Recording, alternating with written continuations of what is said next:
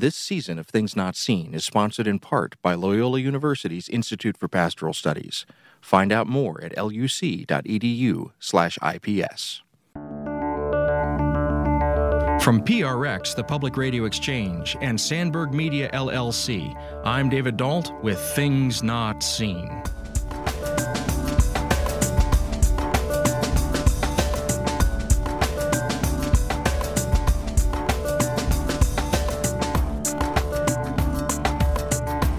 I think we have a false dichotomy that it's the environment towards Jesus.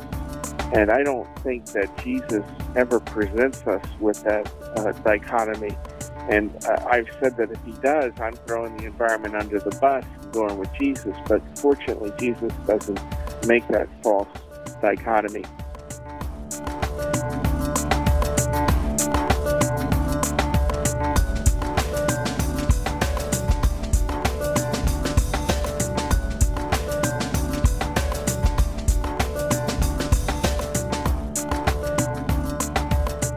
This is Things Not Seen. I'm David Dalt. We're speaking today with Matthew Sleeth. He's a former emergency room physician and chief of the hospital medical staff, and he resigned from that position to teach, preach, and write about the biblical call to be good stewards of the earth. He has a new book out called Reforesting Faith: What Trees Teach Us About the Nature of God and His Love for Us. Dr. Sleeth, welcome to Things Not Seen. It's great to be with you and your listeners. So I want to start with an image that you give us in your book, Reforesting Faith, and it's an image of two Bibles, a King James Study Bible from 100 years ago and a King James Bible from a more contemporary publisher. And you set these two Bibles side by side, and you draw some contrasts between them, particularly in what the study Bibles say about trees, bushes, shrubs, and that kind of living thing. So tell us about those two different Bibles. Well, they actually are even by the same publisher, I don't mind saying. Both were published by Thomas Nelson in Nashville, and both are King James Study Bibles, as you've noted, only difference being about 120, 30 years separating their publication date. If we look in the modern version of that, whose copyright I think is just like 3 years ago, you'll find 3 entries in the index for trees. If you look in the older version, you'll find over 20 pages about trees and plants, and that's in the study section, and that's not counting the multiple plates that show trees and illustrations. So there's just been an enormous difference between what the editors leaned into a century ago and what they find to be valuable today. Well, and what do you think accounts for the difference in emphasis from a century ago and a more contemporary study Bible? Why have trees been eclipsed by other images in our contemporary way of studying the Bible? I think I could go to a lot of different explanations. I could say that we live in a more urban environment, that we know less about nature around us. But I think there's a larger and perhaps not as pretty explanation, and that is that we've moved into a heresy, which the church has dealt with before, and that is the heresy of dualism, in which God's created world is downplayed or cast always in a bad light, and only things of spiritual nature have meaning. Of course, this is a heresy, and it does not reflect Orthodox thinking, but nonetheless, that's more or less where we are today in the church. Throughout the book, you're looking at images and the use of trees in Scripture, both as literal trees and as metaphors for something bigger. And you bring in these questions of theology, these questions of ecology, and these questions of the balance of how we think about our place in God's universe. And so in that little microcosm right there, what you just said, where you said that we have become more urban and we've maybe been starting to think about the world in an incorrect way, in a nutshell, if you'll pardon the phrasing, a nutshell of kind of what your entire book is trying to do. So let's take a step back and give the overall thesis of what you think your book, Reforesting Faith, is trying to communicate to the readers. Well, if you don't mind, I'll back up even a little further and say how I got involved in it. Wonderful. I did not become a Christian until late in life, and in my late 40s, I picked up a Bible and read it for the first time. I read it in a period that was very dark in my family's life. My wife had seen her brother drowned, and my children watched that same thing, and we just had a number of bad things happen, and I began to look for answers in a way out of the dark place that we found ourselves. And I found a Bible, and I read it for the first time. One after another, all of my family, my wife and then my son and daughter, read that same Bible and gave their life to the Lord. When we started going to a church, I volunteered to plant trees around the church, and I think I added something like, well, it would be biblical. And the pastor looked at me and said, Matthew, you have the theology of a tree hugger, and he didn't intend this as a compliment. And so I wondered, was I wrong in my wanting to plant trees, or should I not be concerned about them at all? And I went and read through the entire Bible, and that kind of got me started on this. And what I found was that my pastor was out of sync with Scripture, and the church is today. If I looked back at sermons by people like Spurgeon, I found sermon after sermon on trees in the Bible. His sermon titles, Christ the Tree of Life, or the apple trees in the woods, the tree in God's court, so on. And trees are the most mentioned living thing in Scripture, other than people, on this earth. And there's a tree on the first page of the Bible. The first Psalm tells us to be like a tree. There's a tree on the first page of the New Testament, and the last page of the Bible, Revelation 22, tells us that our job as Christians is to make our way to the tree of life. Every major character and every major theologic event has a tree marking the spot. And so what I found was a sort of a disconnect between what we're hearing in the church or not hearing and what Scripture actually has to say. Now, in your history that you just recounted, you talked about the fact that you discovered this Bible at a low point in the life of your family. And in your book, you share with us that you had been raised with no faith at all. You would have considered yourself an atheist and maybe a person who found science to be the guiding metaphor. Your wife was Jewish. Am I correct about that? That's correct. She was raised in a conservative Jewish, and conservative isn't political there in term. It's a denomination, really, a type of Judaism. And she was raised in a conservative Jewish background. And from what you just said, it was that same physical Bible passed around from person to person in your family that led each of you on a discernment path where you each figured out your walk of faith, and it led you to a common home in Christianity and a common church. It did, and has continued to affect every moment of our lives. I'll go down a bunny trail for a second here, but my son is a pediatrician at Tenwek Hospital in Kenya. It's a Christian missions hospital. My daughter is married to a pastor, and at this moment she is.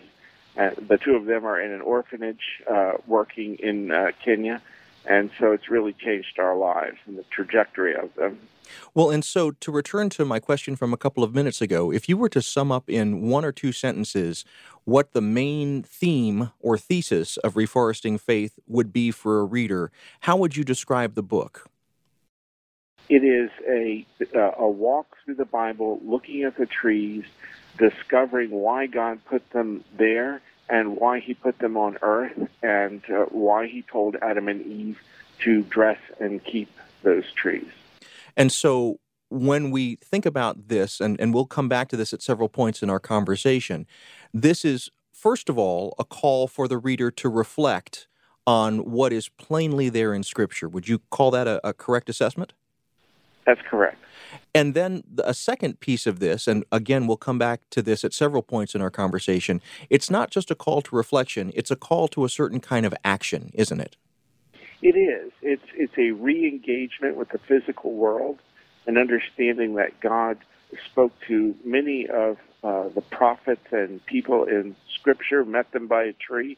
He still does that today, and he still cares about the physical world. He cared so much about it, he sent his son to die for it. And we, as his image bearers, should have a concern for the trees and the other created things in this world. Now, you said that you first encountered the Bible about 20 years ago during a dark period for your family.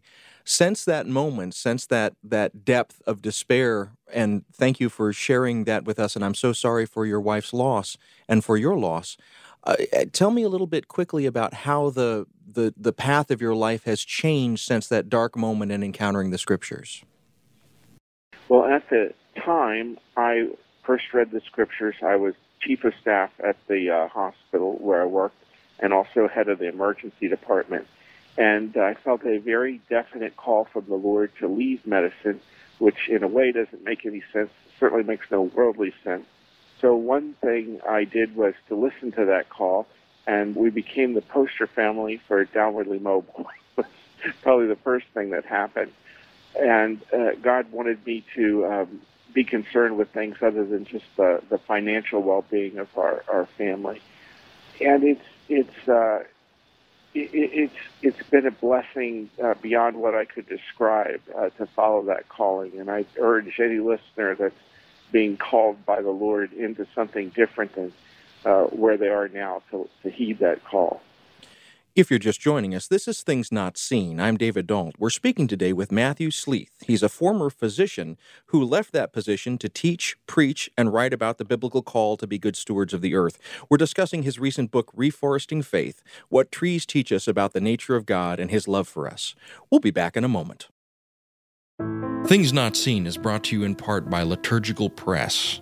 Liturgical Press is a trusted publisher of resources on liturgy, scripture, theology, and spirituality. They've evolved to serve the changing needs of the Christian church, and they produce resources for pastoral leaders, teachers, engaged learners, and all leaders looking for quality books on faith and culture. Lit Press books are available at your favorite book retailer and online at litpress.org. That's litpress.org.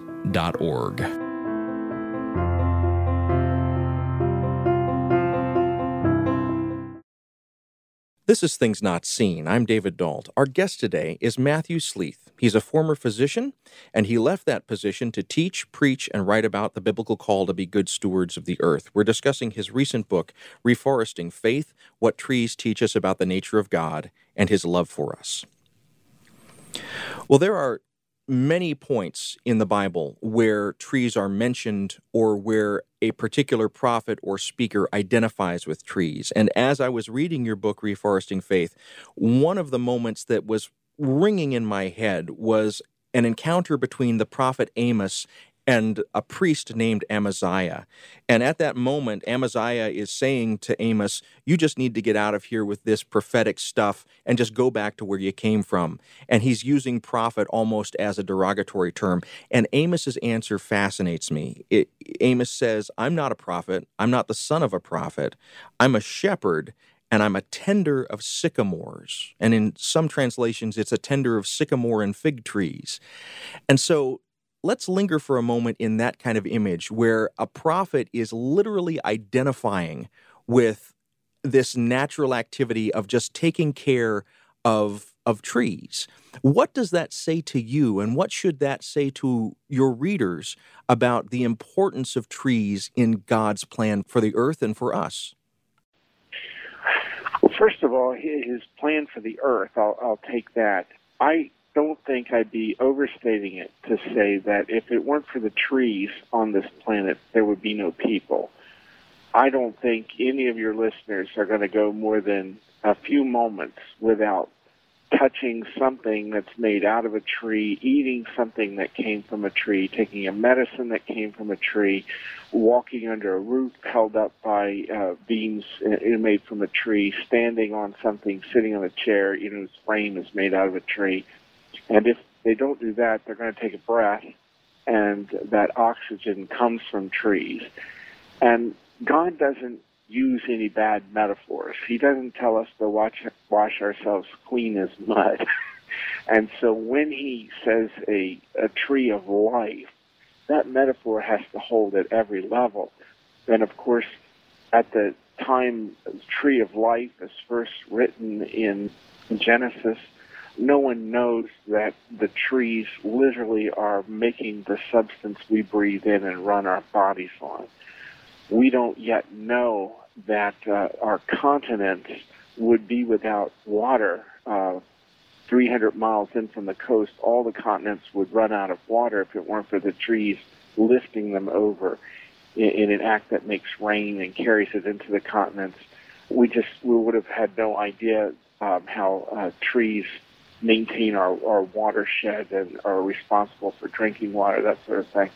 And so at a physical level, God understood the importance of trees, and at a spiritual level, he uses it as the metaphor of what our lives should be. The first psalm gives a description of a godly man or woman and how they are a tree planted by water, meaning our roots go down in God's word. And because of that, we don't wither over time and we continue to produce fruit. Probably the greatest compliment that the Bible pays anyone is to call them a tree, whether that's an oak of righteousness or in calling Joseph a tree. The Bible's very highest compliment. And so at a spiritual level, God uses them as a metaphor of what our lives should be and that we should produce fruit. And Jesus said, you'll even know who my followers are by the fruit that they produce. A bad tree can't produce good fruit, and a good tree can't produce bad fruit, as he says. One of the things that you talk about in your book is that prior to becoming a physician, you had another occupation. You were a carpenter. And what amazed me was how your knowledge of woodworking factored into the ways in which you have thought about trees in the context of this book, Reforesting Faith. So let's take a couple of steps back. Before you even became a physician, tell me a little bit about what got you into carpentry and what you learned by being a carpenter. Well, there wasn't a plan per se. I did very poorly in high school. I flunked out of the 10th grade. And it turns out that I'm dyslexic, and this was before the calculator was readily available. And I became a carpenter and have done carpentry ever since. I've just never quite stopped doing it. We just moved into an apartment that had a 4-month remodel on it, and at the end, the carpenters asked me to put all the hardware on the doors because they need to be mortised and everything. So I still do it. And I get a kick out of the fact that Christ, I believe, was a carpenter and worked with wood. And I don't ask the question, what did Jesus do when he hit his thumb? I want to know what he did at the end of the day when he cut the board too short. And there was no other available. Did he stretch it or whatever? So I loved doing carpentry. I loved building houses and everything. And I think that part of what God was teaching me through that isn't that although trees are precious and we are dependent on them for our lives, he also gave trees to us to use and to enhance our lives.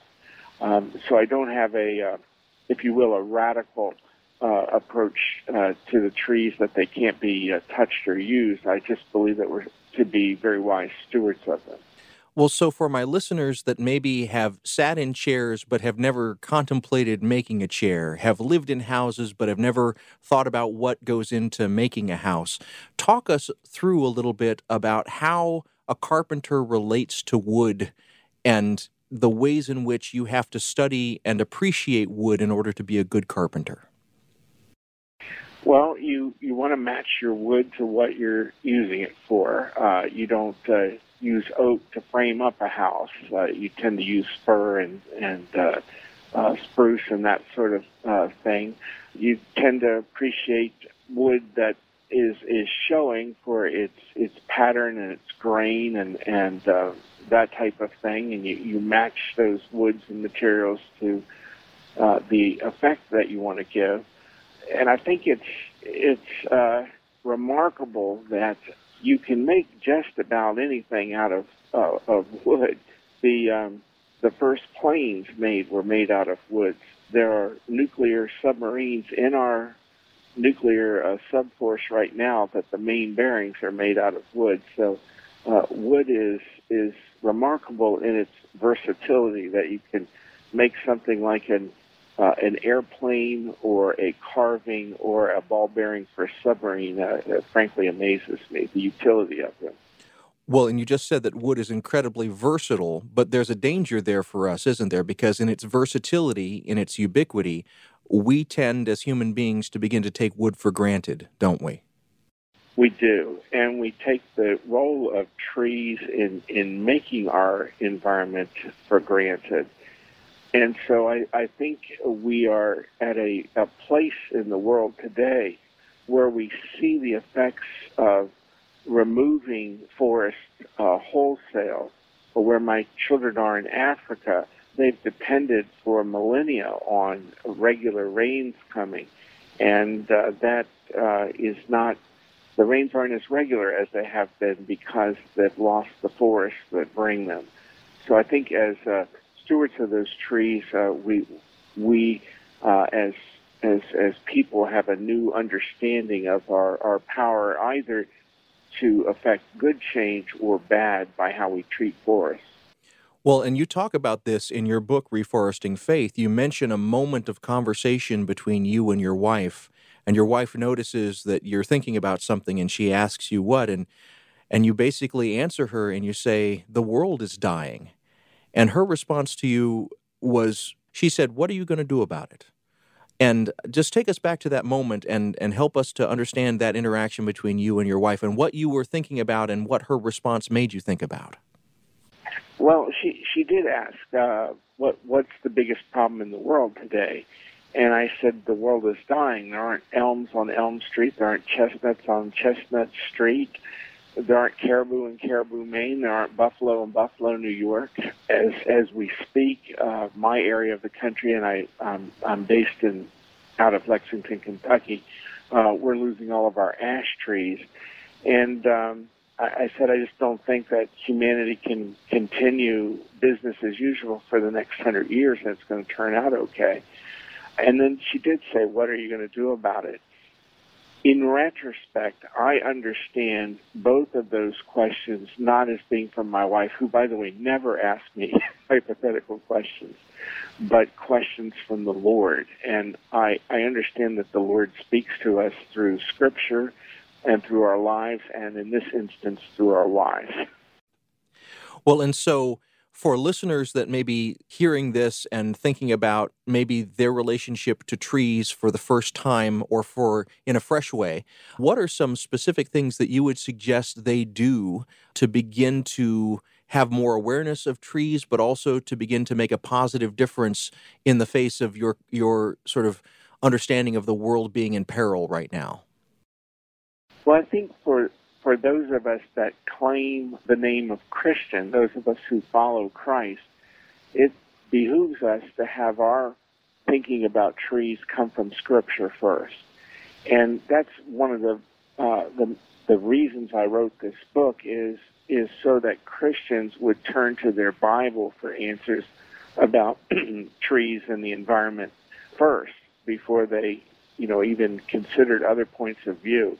And the biblical point of view is quite clear that we're to tend and take care of these trees. So I think for a Christian, it's to bring yourself up to speed on what the Bible has to say first, and then decide how you want to get involved in stewarding. And that might be very local. It might be that you plant a tree in your backyard. It might be that you're part of a reforesting effort, which those happen all over the world. You can pretty much live anywhere and be part of a reforesting effort. Or being more conscious when you purchase things, is the wood coming from a sustainably harvested forest? Questions like that you can ask. You're listening to Things Not Seen. I'm David Dault, and we're speaking today with Dr. Matthew Sleeth. We're discussing his recent book, Reforesting Faith. We'll be back in a moment. Things Not Seen is made possible in part through the generosity of our Patreon supporters. If you'd like to join them, please go to patreon.com/notseenradio. That's patreon.com/notseenradio. Thank you. This is Things Not Seen. I'm David Dault. Each week on our program, we bring you a rich conversation about culture and faith. We're speaking today with Dr. Matthew Sleeth. He's a former emergency room physician. He resigned that position to teach, preach, and write about the biblical call to be good stewards of the earth. We're discussing his recent book, Reforesting Faith, What Trees Teach Us About the Nature of God and His Love for Us. Well, you mentioned in the first segment that early on, when you were working at the church, you began planting trees, and your pastor came out and had a conversation with you, and your pastor said that you had the theology of a tree hugger, and you said that that was not intended as a compliment. What are some of the pitfalls or pushbacks that we get from Christians or from evangelicals specifically about an ecologically centered theology or a theology that takes ecology seriously? I think we have a false dichotomy that it's the environment towards Jesus, and I don't think that Jesus ever presents us with that dichotomy. And I've said that if he does, I'm throwing the environment under the bus and going with Jesus, but fortunately Jesus doesn't make that false dichotomy. I think for Christians, and evangelical Christians in particular, we need to take a serious look at this business of dualism. I cannot tell you the number of churches that I've preached in which not even a single ray of God's light is allowed into the church. There's no longer windows, stained glass or otherwise. There are no flowers, no plants in the church. And we get inside these boxes, and all we see is what we make. And our measure of God, if you will, becomes only as big as ourselves. God is far grander, far more beautiful than that. And frankly, even from an aesthetic point of view, the Bible holds up the tree as God's aesthetic of beauty in Genesis 2:9. That's a unique aesthetic which holds throughout Scripture. So I think evangelicals are really not going to the heart of the gospel, which is God came to redeem and all things, including his creation, which has been groaning as a result of human sin. So as evangelicals, I think also our voice is needed in this worldwide conversation about the environment and trees. And we have to have a balanced theology which comes from all of Scripture, not one or two lines. And so I think there's a great opportunity for the church to get back into this conversation. But first we have to bring ourselves up to speed with what God tells us about trees. You used a phrase a moment ago that I want to come back to. You talked about the heart of the gospel. And surely the heart of the gospel is Jesus Christ. And as I was reading your book, Reforesting Faith, I had a Christmas hymn going back and ringing in my brain again and again, Jesus Christ, the apple tree.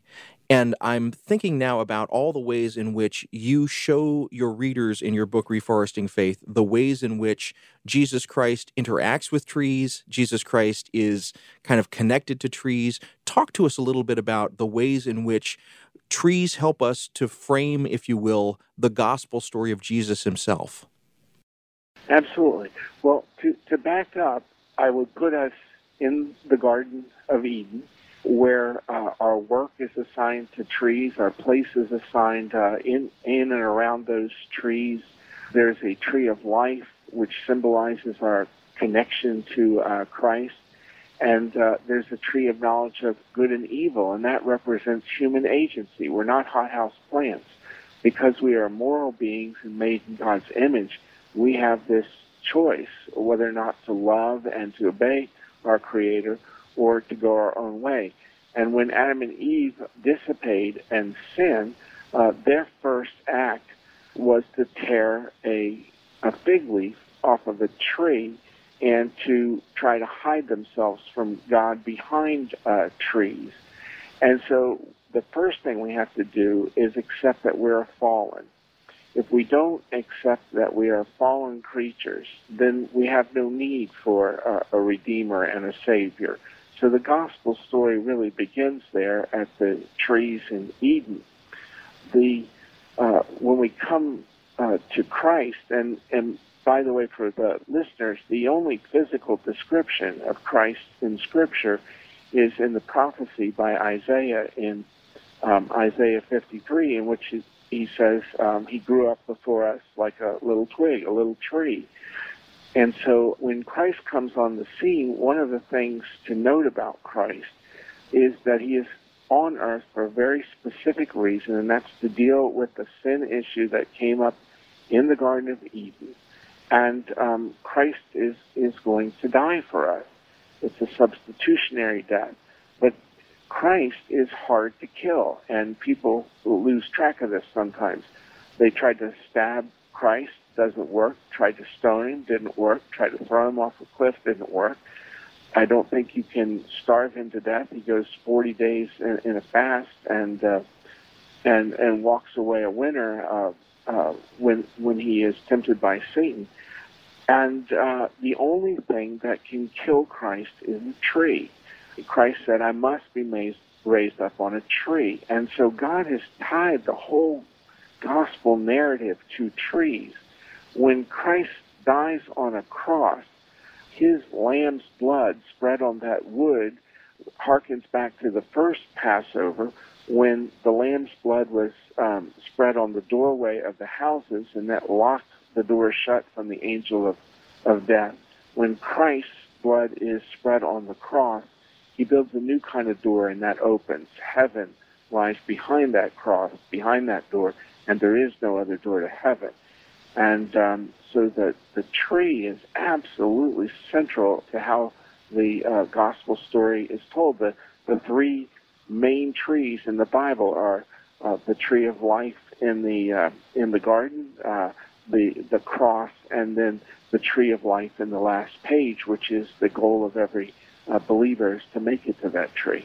Well, and you also mentioned that in the Gospel of John, Jesus proclaims that he is the true vine, and much is made of that notion of being grafted onto that true vine, joining that true vine, that life comes from this true vine. So he's literally comparing himself, and not even comparing himself, but declaring himself to be like a tree or a vine, isn't he?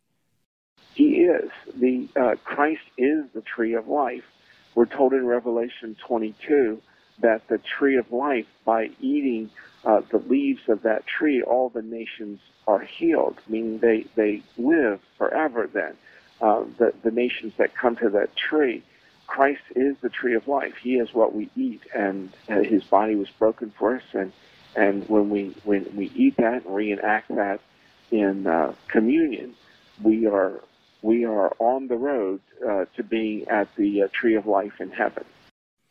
But some evangelicals and other Christians read this story very differently, and they see the degradation of the earth, and they kind of say, and you address this in your book, Reforesting Faith, they kind of say, well, if the earth is sort of on the decline, it's all going to burn anyway, and as Isaiah says, it'll be replaced with a new heaven and a new earth, so maybe we shouldn't worry about this, and maybe we should just spend our time making sure that we proclaim the gospel.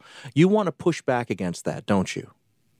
Yes, in a couple ways. First of all, absolutely, we are to proclaim the gospel and to do it always, and to teach people about Christ and make disciples.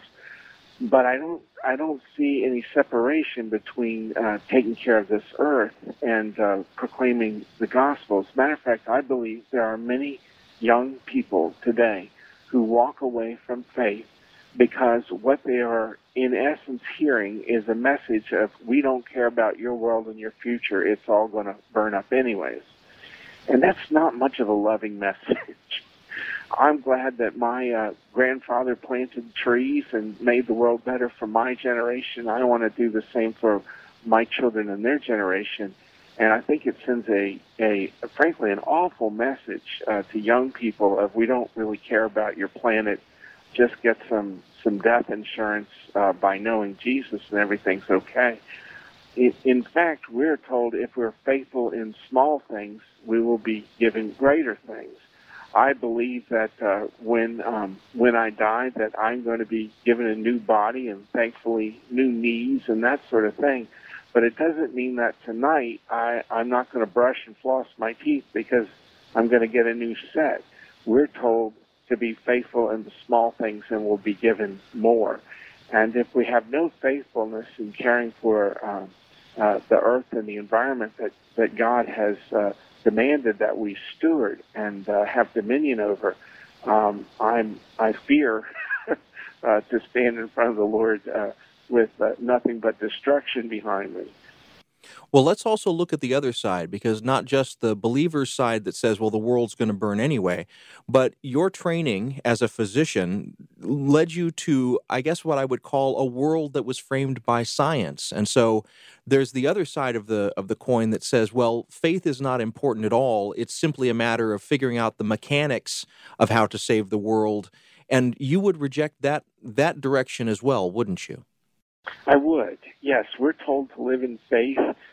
We proceed by faith and not by sight. And again, with younger folks, I'm given the opportunity to be in many colleges, and both secular and Christian. And I get asked about my faith in the future.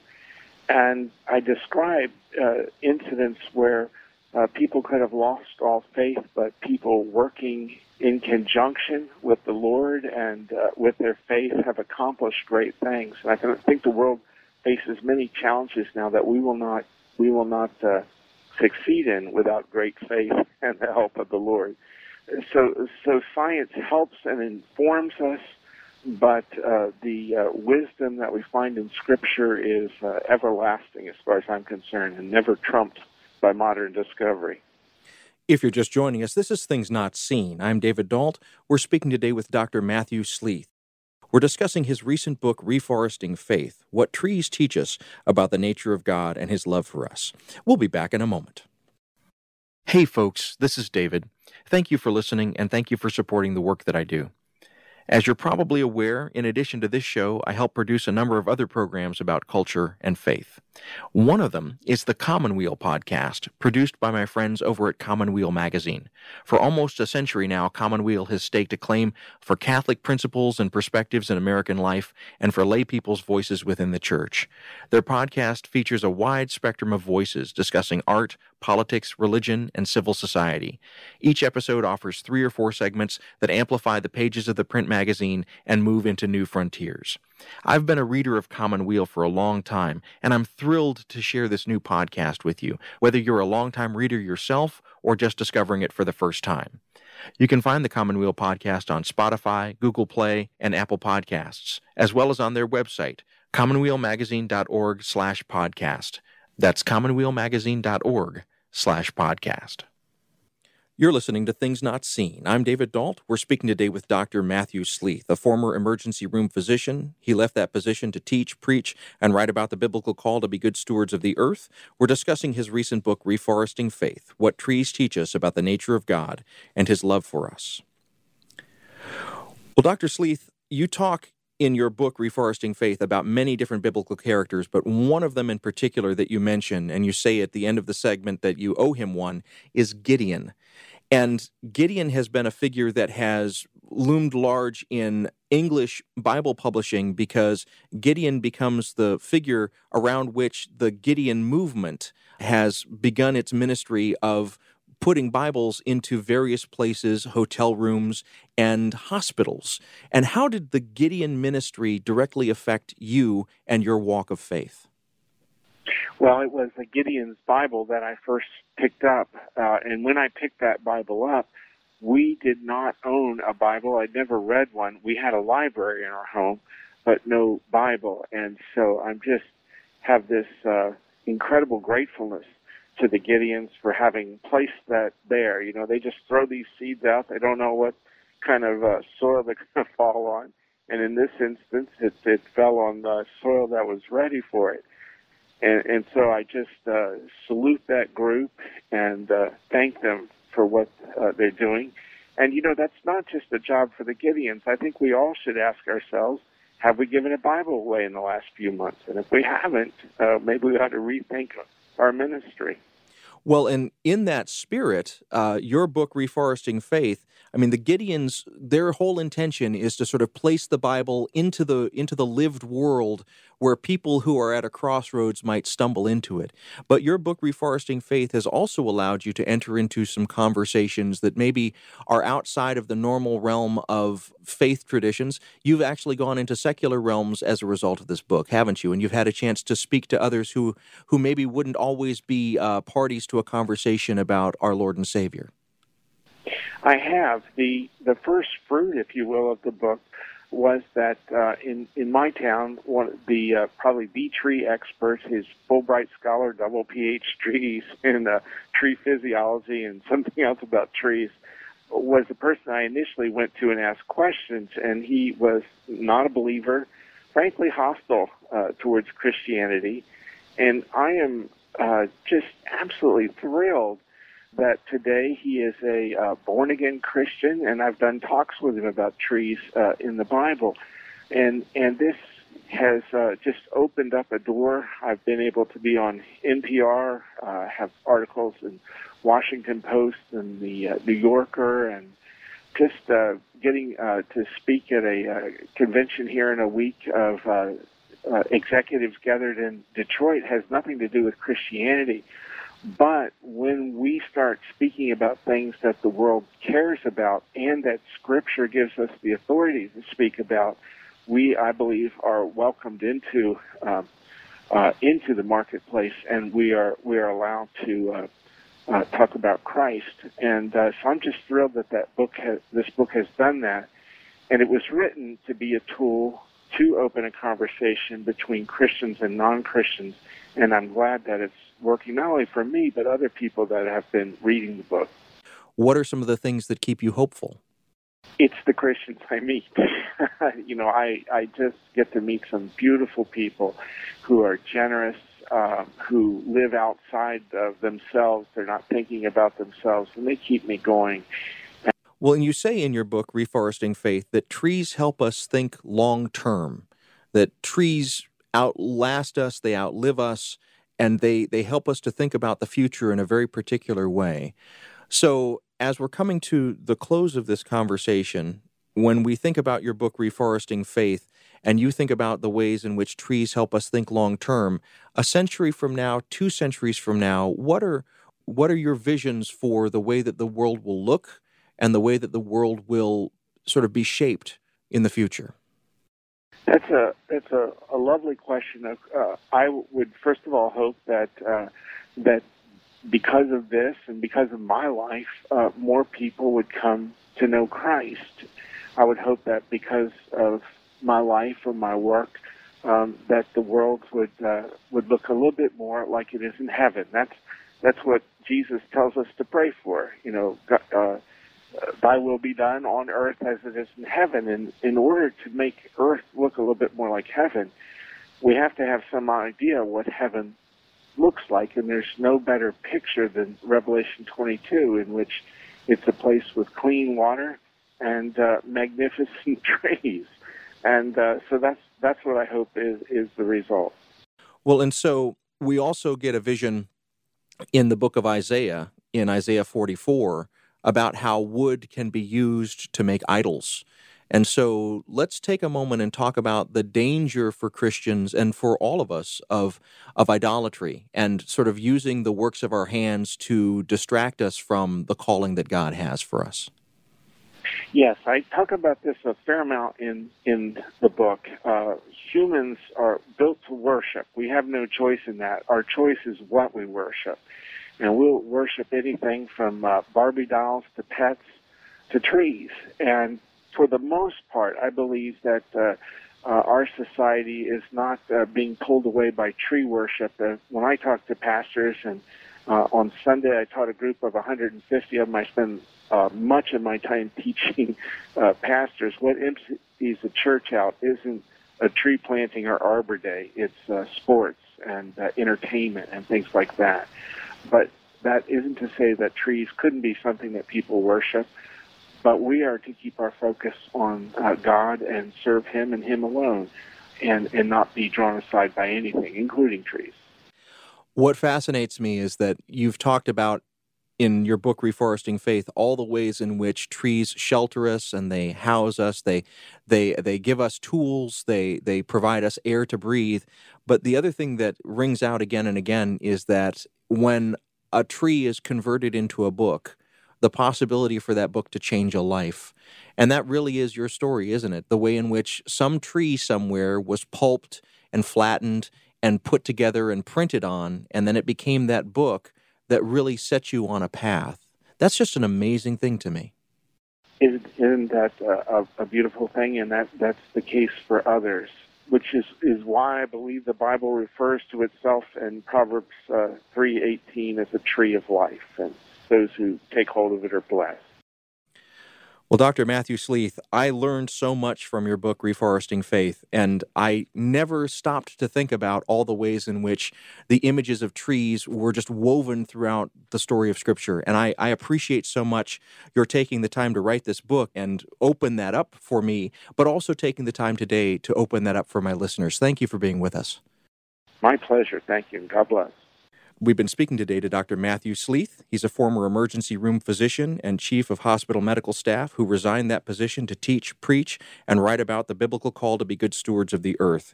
We've been discussing his recent book, Reforesting Faith, What Trees Teach Us About the Nature of God and His Love for Us. Things Not Seen is produced by Sandberg Media, LLC. We're distributed nationally by PRX, the Public Radio Exchange. Today's show was recorded at the William Adams Studios in beautiful Hyde Park, here on the south side of Chicago. Our studios have a home courtesy of the Zygon Center for Religion and Science, part of the Lutheran School of Theology at Chicago. Neither Zygon nor LSTC is responsible for the content of this program. Our theme music is composed by Gene Kija. Our show is made possible in part through the generosity of our supporters on Patreon. You can find out how to help us create great programs by going to patreon.com/notseenradio. That's patreon.com/notseenradio. You can follow us on Twitter at notseenradio. Visit us on Facebook and like our page to receive regular updates about the show and to find out more about our guests. That's facebook.com/thingsnotseenradio. And you can sign up for the free podcast, listen to old shows, send us an email, and find out more about our guests if you visit us on the web at thingsnotseenradio.com. I'm David Dault, and we'll be back next week with more conversations about culture and faith. Please join us.